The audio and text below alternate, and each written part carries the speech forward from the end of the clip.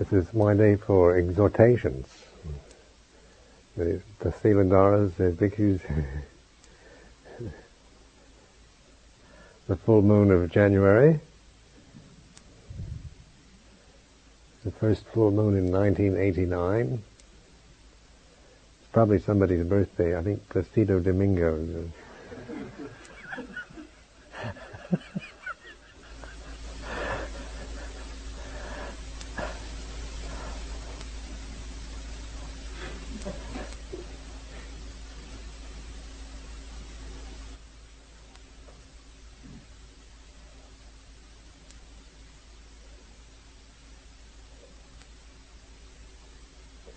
And so this time also, it's important that we reaffirm our commitment to this retreat, to the silence, and to reaffirm our determination,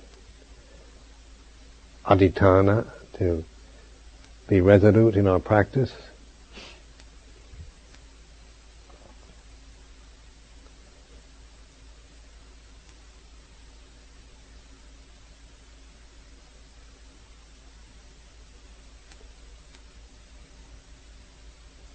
This having the opportunity to practice and Dhamma, it's really a rare and wonderful thing to be able to contemplate and say that just the way things are, included from the most ordinary conditions to the real reflection and insight into ultimate reality, or emptiness, the conditioned and the unconditioned. This is really taking the human experience to its fullest. You can't really do anything more than that. That is the complete and total understanding, is to see that perfect relationship of the conditioned with the unconditioned. Oftentimes this is represented as the marriage between the male and the female.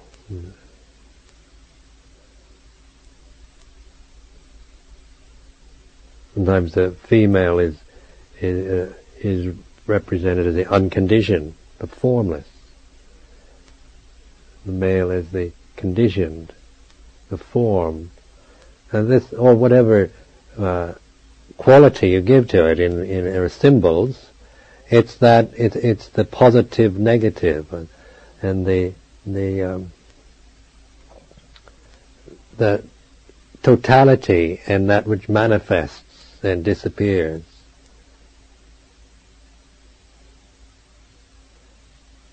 What arises ceases.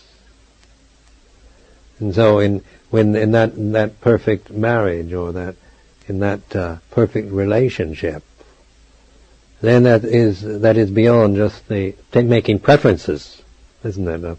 We're not seeking just the unconditioned and rejecting the condition, but we're going back to the ultimate perfection of that oneness, where they're in perfect harmony rather than divided, separated. So materialism, of course, is only pays attention to the conditioned realm, isn't it? It's modern materialism, and modern attitudes are very much about trying to make the conditions perfect, isn't it? Trying to make everything perfect on the conditioned plane. And here in Western Europe, of course, there's been since the Second World War, a kind of fantastic attempt to produce with our modern science and technology the best that you can possibly think of, and manifest it into material form, what we need for comfort and beauty and pleasure.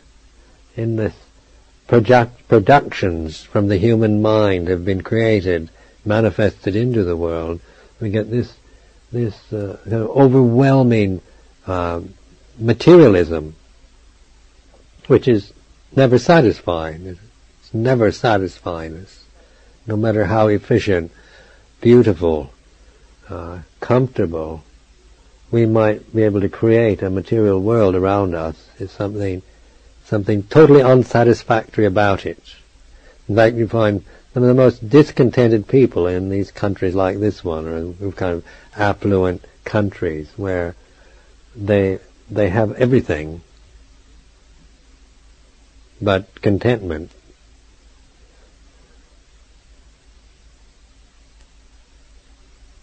I was reading about all these immigrants trying to get into these Western European countries from the Third World.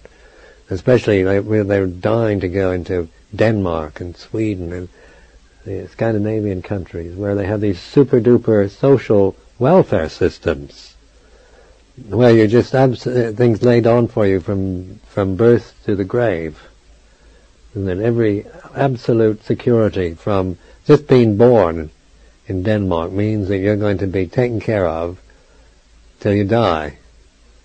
And it's totally laid on by an affluent, wealthy society. That sounds really wonderful, doesn't it? Especially, I suppose, if you come from a third world country where you don't have that security, where you have to kind of scrounge around to try to survive, and nothing's laid on for you. The time you were born, you more or less struggle to keep going. And yet, countries like that have high suicide rates and alcoholism and other kind of horrible problems that humans tend to create out of the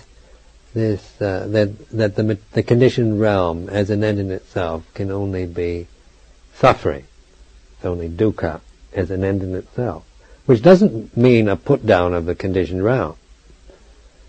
It needs to be related to the unconditioned, doesn't it? It needs its partner. It needs its perfection, and in itself, it can't be perfect. Because it's only a part. It arises and ceases. This is why the Buddha pointed to the way to end of suffering through the realization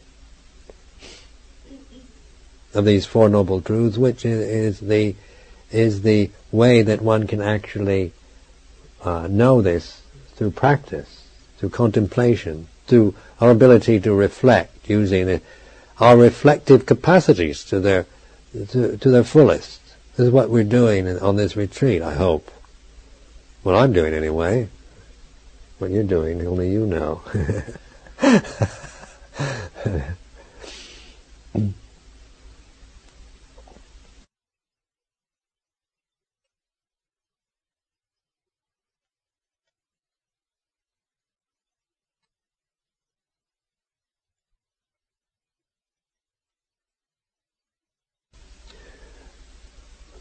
A conditioned realm, we can create conditions with our minds, just like you create signs to meditate on.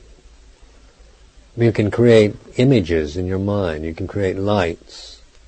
Once you begin to realize the power of creation that we have, so many of you are conditioned by a society that has not developed or even really understands that power. We're very much conditioned by life, aren't we? We're put into schools at a young age, and then we are conditioned by the value systems and the whole educational programming of our respective societies, which tend to make us sometimes quite not really fully appreciate the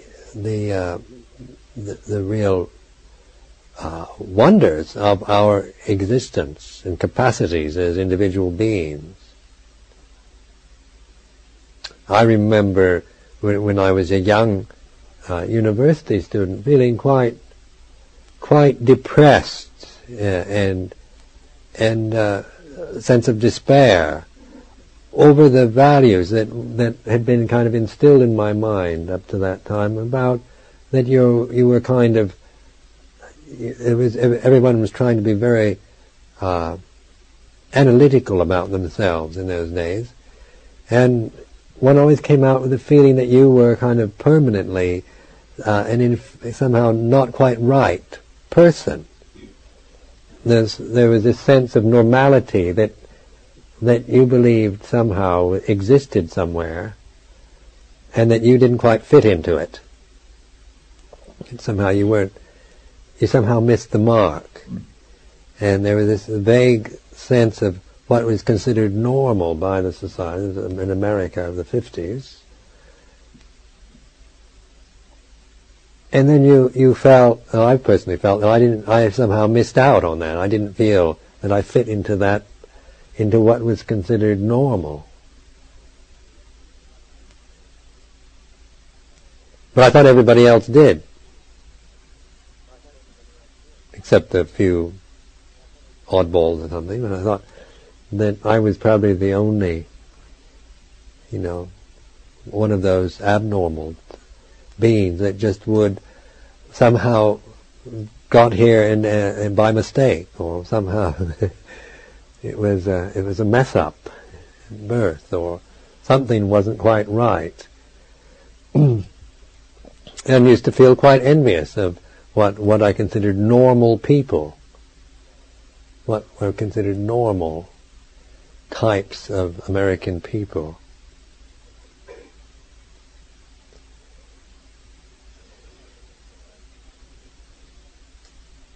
That attitude about oneself, and it was very being brought up in a society where having a personality and being somebody is so important.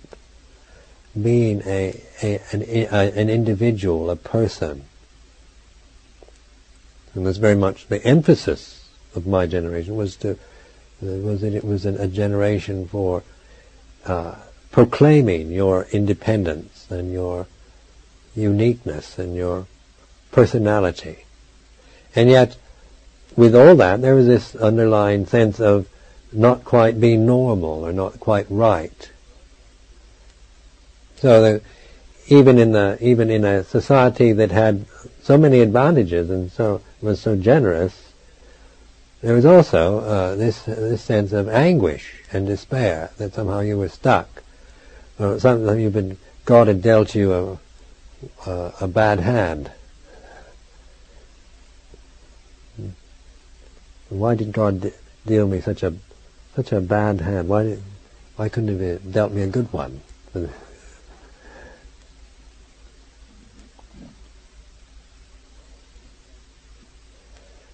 But all this is related to the conditions and the importance of the values that people place on the society, on political attitudes, social attitudes, and fashions of the time, so forth. Nothing was ever related to, even God was a silly God. The God that I was brought up with in my Christian family was to me a silly God. Couldn't believe in it. After I grew to a certain age, it was what was presented to me as God seemed so stupid that I'd rather not believe in anything that's foolish. And so that even God was presented as a person, just some kind of another person that was, which was just a separate thing, which tended to always be in the state of anguish because we were sinners. So we used to say that God suffered because we sinned. So I had these images of God, sitting like Rodin's thinker in utter despair over me.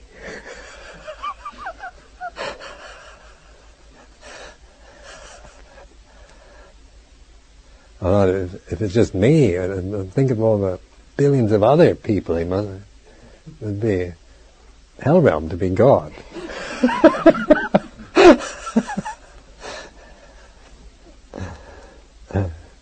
Then something in me kind of He thought, well, it was stupid of him anyway to create such a thing and have to suffer from it. If you're going to create something that you're going to thoroughly enjoy, not be a state of anguish over all the time. And especially one found that growing up in the maturing process of a young boy and growing into manhood, and all these things strange things were happening, and strange feelings arose, and these were all totally unexplainable in the context of the society and the values that I grew up in. It was all somehow the wrong suggestions were given, and the wrong attitudes were instilled in the mind, so that one felt one was always quite anxious or worried and never content. Felt there was something missing, something wrong with it all, or maybe it was just me. Maybe there was something basically wrong with me.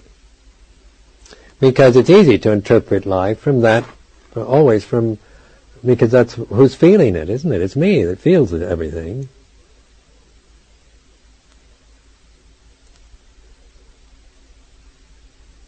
And I can feel sympathy with your suffering, but I actually feel my suffering. I have to be with it.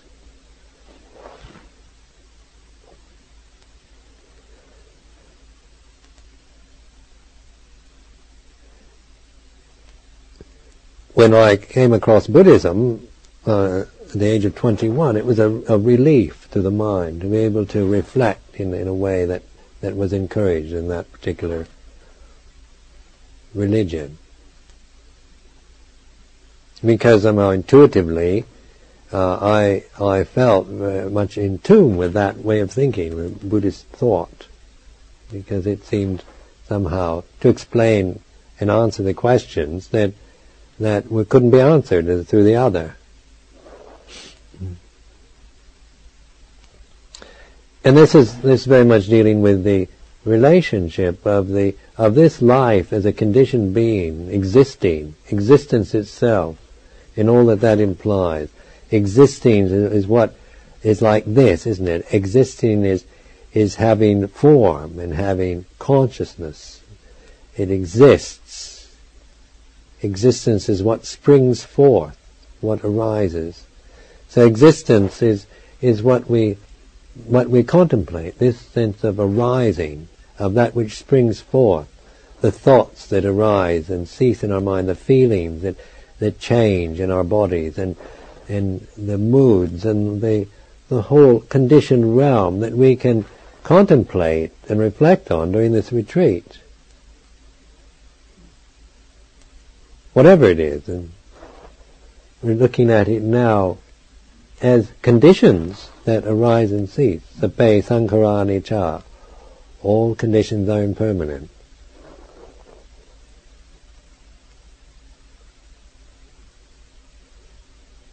Including the feelings of being somebody, or being whatever feelings or fears or that you have about yourself as a person.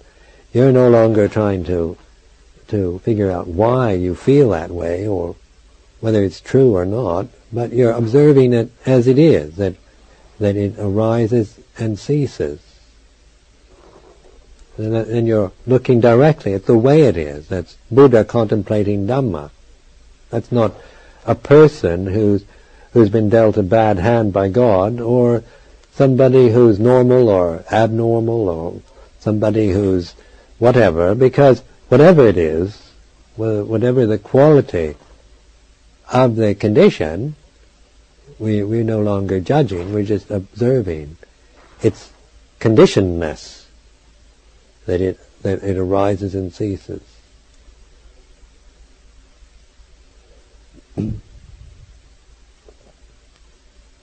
So these three characteristics, anicca, dukkha, anatta, that the conditioned realm is dukkha.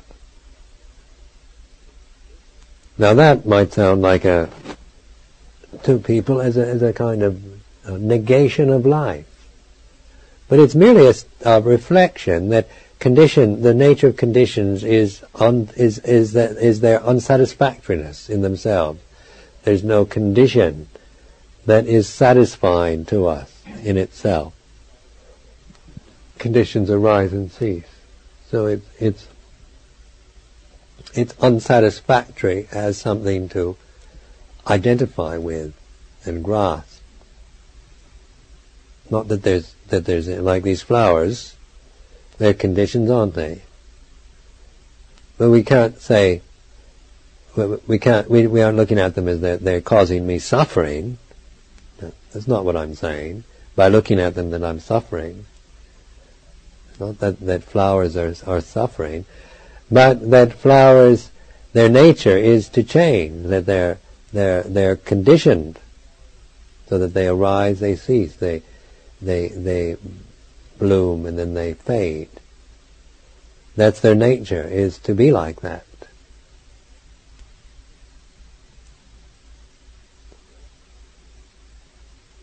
So that flowers can be appreciated for what they are, rather than demands made on them to be something that they cannot be. Because the mind that is contented and at ease with life and at peace is a mind that is always aware of the relationship, the perfection of the whole, rather than trying to seek security, safety, perfection in a condition, or in the conditioned realm. This is the materialist mentality of this age, has tried to very much find a paradise, trying to create a paradise. If we could just extend our lifespan, we could live longer and in perfect health, in nice places with good food and everything, all the best. And yet, what have we managed to do? We find pollution and all these things becoming increasingly a threat, that we have to pay the price of our greed and our stupidity by polluting the environment that we've been trying to make into a paradise. And the way we just dump waste and rubbish and sewage into the seas and the oceans, thinking that the oceans are like bottomless pits. The sewage goes in and it just goes down, down, down, down, down, down, down, down. Because the oceans to us are bottomless, aren't they? Can't see. Once you throw it into the sea, you can't see it. It's all gone. Nice.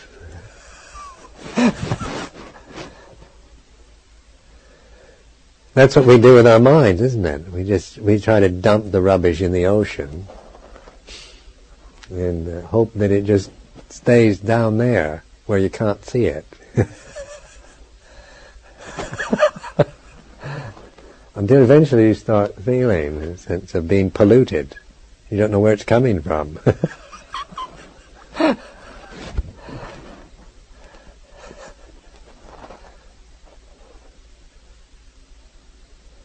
So that we, just by throwing things into the ocean, just because they disappear and you can't see them, doesn't mean they don't have their effect on our lives. And we're discovering that with our heedlessness and stupidity in just dumping waste and filth and that into the very bloodstream of a planet, isn't it? It's the currents of the oceans and all that is so important. Circulatory system of the planet. And then it's not only the wicked industrialists that suffer, but it's all everyone else, the innocent, like the animals, the fish, and so forth. I mean, they get, they haven't done anything wrong, but they still have to suffer for our greed, hatred, and delusion, our stupidity. So the innocent have to suffer along with the guilty in this planetary life. And we're on the same boat, or we're all in this together. In other words, it's like you can't just I will have nothing more to do with this planet. you can say such things, but just by our existence here means that we're related and interconnected to the whole of it. That means everything, the good, the bad, the guilty, the innocent, the totality of it.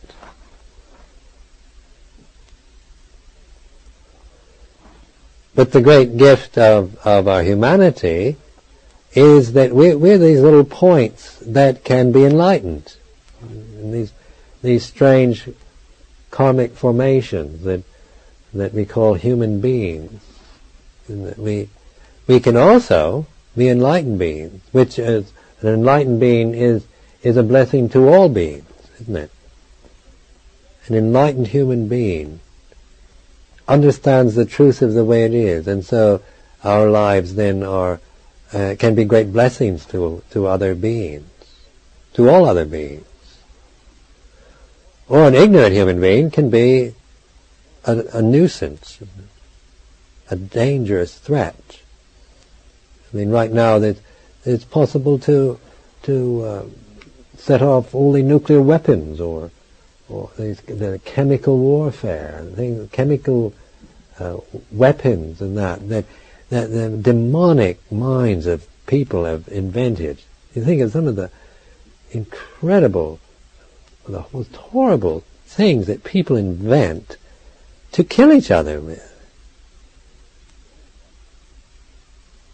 And these are supposedly from civilized countries.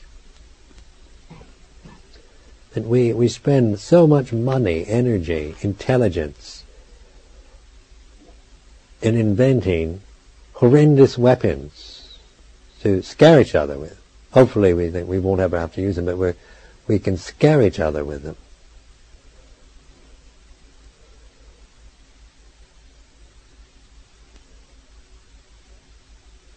And yet, that mentality seems to, hopefully we're growing out of that.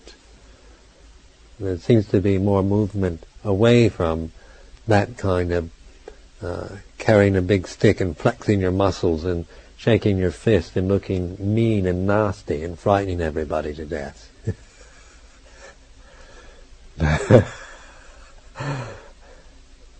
Because human beings can be lights in the dark. They can be enlightened beings.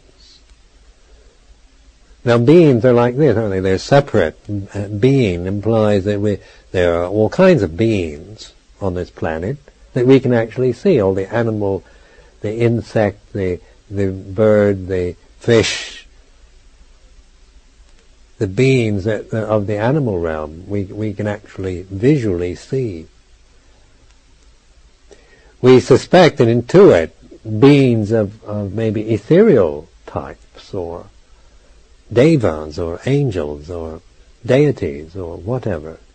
The being is a sense of encapsulation in some form, either a coarse material form such as we have, or maybe an ethereal form such as a deva. But being implies something that exists as a separate functioning entity.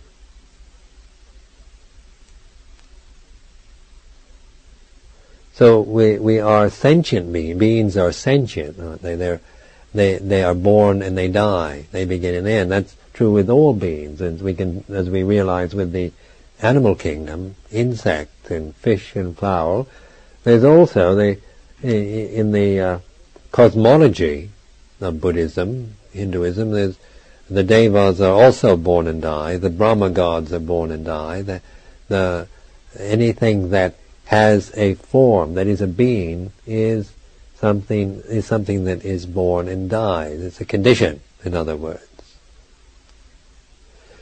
Now the human being then is a being that can reflect on the way things are within the limitations that we find ourselves. We have this reflective mind.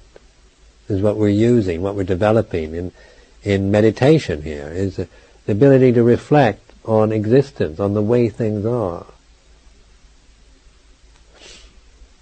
And it's not something that you can just do overnight, is it? Just one meditation retreat and you've got it.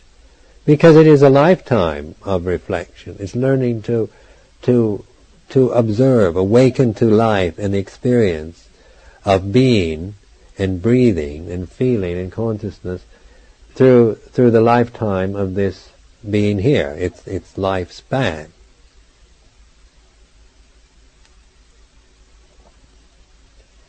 Because this is the resultant karma of birth. And when it's time for this being to die, that's not for us to say, is it? When that time comes, that's the karma. That's up to karma. We're not trying to make any deals for a long life or for a short one. Not trying to say, I want a really long life, or to think we be nice to have a short one, get enlightened and die. I have to live through the 80s and 90s in an aging, deteriorating old body.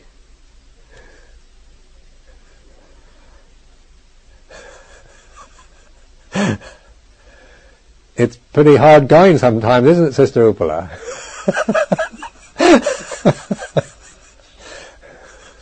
The 80s, the physical 80s.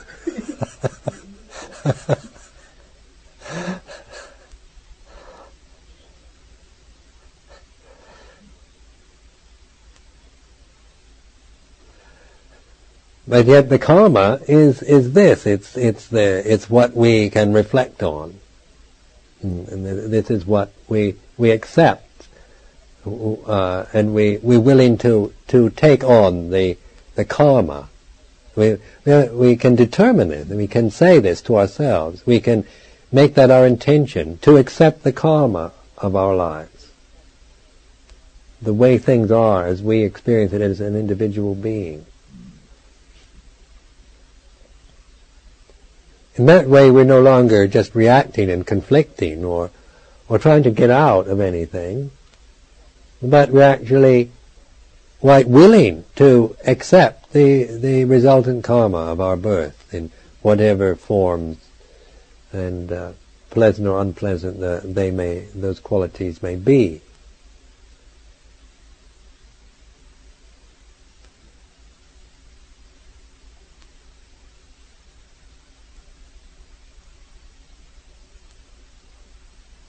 Because this form is something that what we do with it, think with it, say with it, it affects it.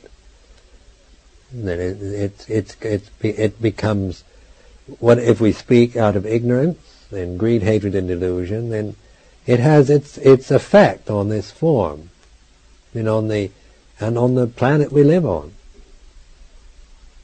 We're not just totally isolated, independent from the environment we're living in, are we? We're very much a part of the totality, of the whole of this universal system. So sometimes we might think, what I do is my own business. I can live my life the way I want to. It's my business, my life. None of your business, not your life. That's how oftentimes we're brought up to think, isn't it? I'm an independent, totally independent person. So it's my life and I can do with it what I want. But when you contemplate Dhamma, you realize that it's not really your life, and that it is everybody's business. Because how I live my life is going to affect you, isn't it? What I do and say and think is going to have its effect on you, on the planet. And if I live and act and speak and do things in unskillful, heedless, selfish, foolish ways, that's going to affect everyone else. But if I live in a way that is moral and skillful, virtuous, caring, careful, then that's for the welfare of other beings. Because this form here then is being used as something that is a blessing, helping, of benefit to others. And so therefore we begin, when we realize that, have that insight, then we really long to do what is right, what is good. At least I do, because not only for my own happiness, but because I don't want to be responsible for causing more suffering to you than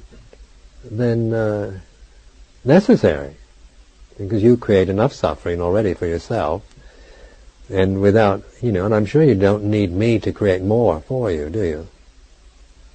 Do you want me to make you suffer more? I'll become really selfish and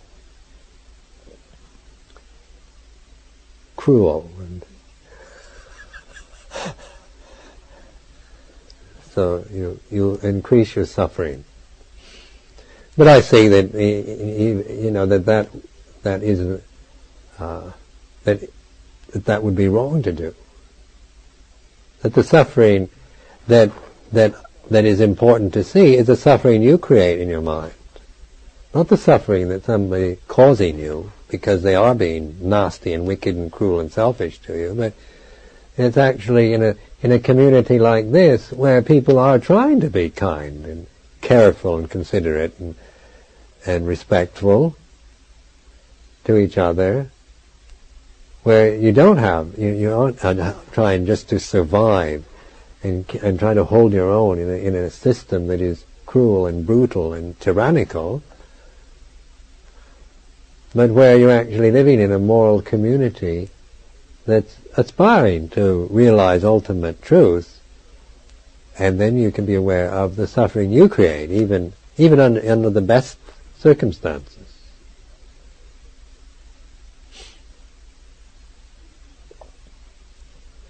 And from there, that's why if you to develop Dhamma practice, you really need to have that foundation of sila, of moral commitment, and to have spiritual friends, kalyana mittas, people that encourage and help and support each other toward the holy life. Because if you are living in a society where people are brutal and cruel and unkind and are just taking advantage of you, exploiting you, your mind has to deal with survival, don't you? You're just living in a realm of instinctual survival. And you don't have time to contemplate ultimate reality. You're just trying to make it through this life on the instinctual plane of just trying to exist and survive in an unwholesome, brutal, unkind system you find yourself in. So that's one reason why the Buddha established a monastic form, a monastery, monastic life, where actually you're living with people who are developing in that spiritual way, where we tend to attract to us, and that you find most of the people that come here to Amaravati are quite wholesome and good types of human beings. We seldom have problems with attracting criminals and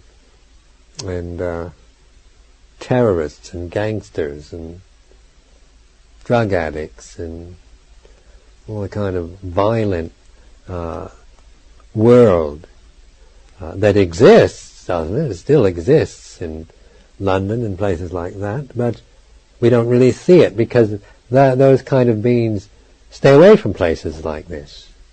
They can't bear it. When they see a Buddhist monk, all they can do is yell at you, some insult you, walking to Hemel Hempstead, and the lorries come by, or men in cars coming looking like they haven't any kind of intelligence whatsoever. They just shout some horrible thing at you. Because all they see is, all or they just react to something strange. It's like a cat seeing a mouse. They don't understand it. They think they just react with some kind of foolish, stupid reaction.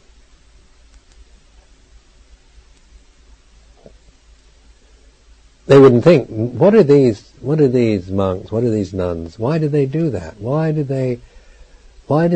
those women shave their heads? Why don't they grow their hair out and curl it and wear beautiful dresses? Why do those... They don't reflect, do they? They contemplate it. They just, skinhead.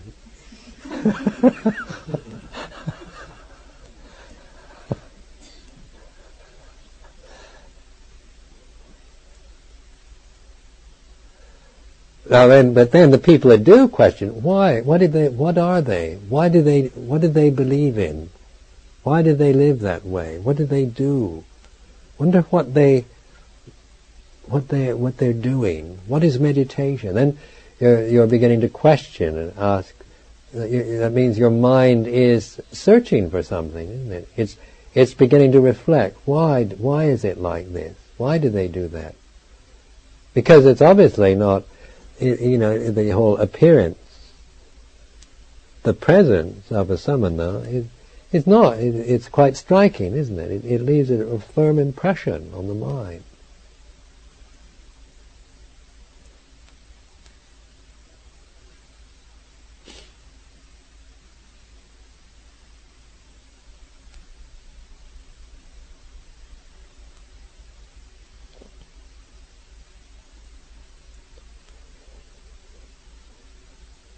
This is why when we look at the stars at night, we wonder, what is it all about?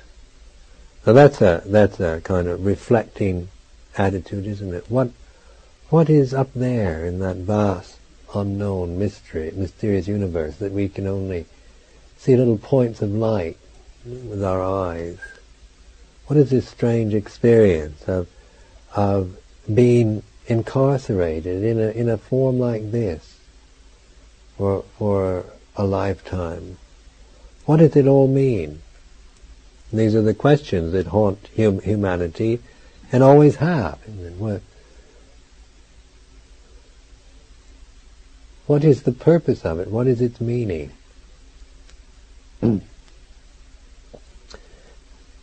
Before, a few kind of exceptional human beings would ask those questions. Most people would be willing to just be told. And you go to church and the preacher tells you all about it and you believe it. They're nicely written down and explained in scriptures and traditions, and therefore you don't have to think about it or wonder about it because you've got the answers in a book. The priest can tell you. So you never develop a reflective mind, or that kind of penetrating, looking deep into this experience of being alive, because so many human beings are just willing to accept the answers that they see that they get from others or from books. What they're told. That's nice to believe what somebody tells you, who you think it knows. But this what we're doing here is actually we're not in the Buddhist teaching. It's not a doctrine of telling you what everything is or what you should be, but in investigating, looking into the nature of things. The Buddha seeing the Dhamma is that. Take that as a kind of symbol, the Buddha contemplating the Dhamma. The awakened human mind open and reflecting on the way things are within this realm, of this human realm that we have to live in for a lifetime.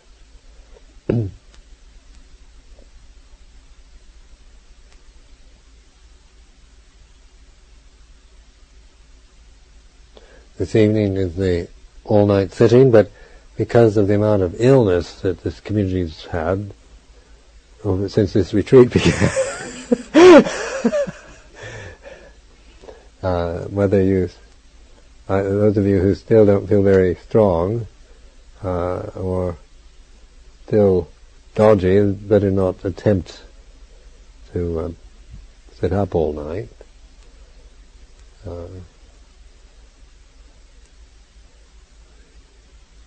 Use your good sense in regards to these matters. You know how you're feeling, so I leave it up to you to decide what you think would be the wise thing to do.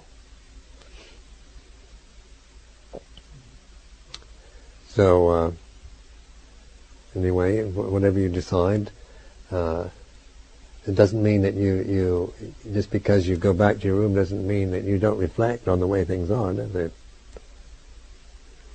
So it's not. Don't develop the vipassanini mind, where you only meditate on a cushion. But you actually, as I say, when you graduate out of the school of vipassaninis, then you're one who contemplates life as it actually is happening to you, wherever you happen to be, sitting, standing, walking, or lying down, in the shrine room, or in your private room, or in the kitchen, or walking outside, or standing.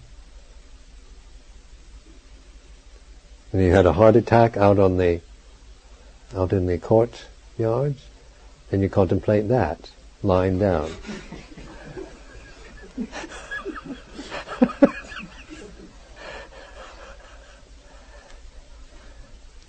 Don't let anything throw you off the track.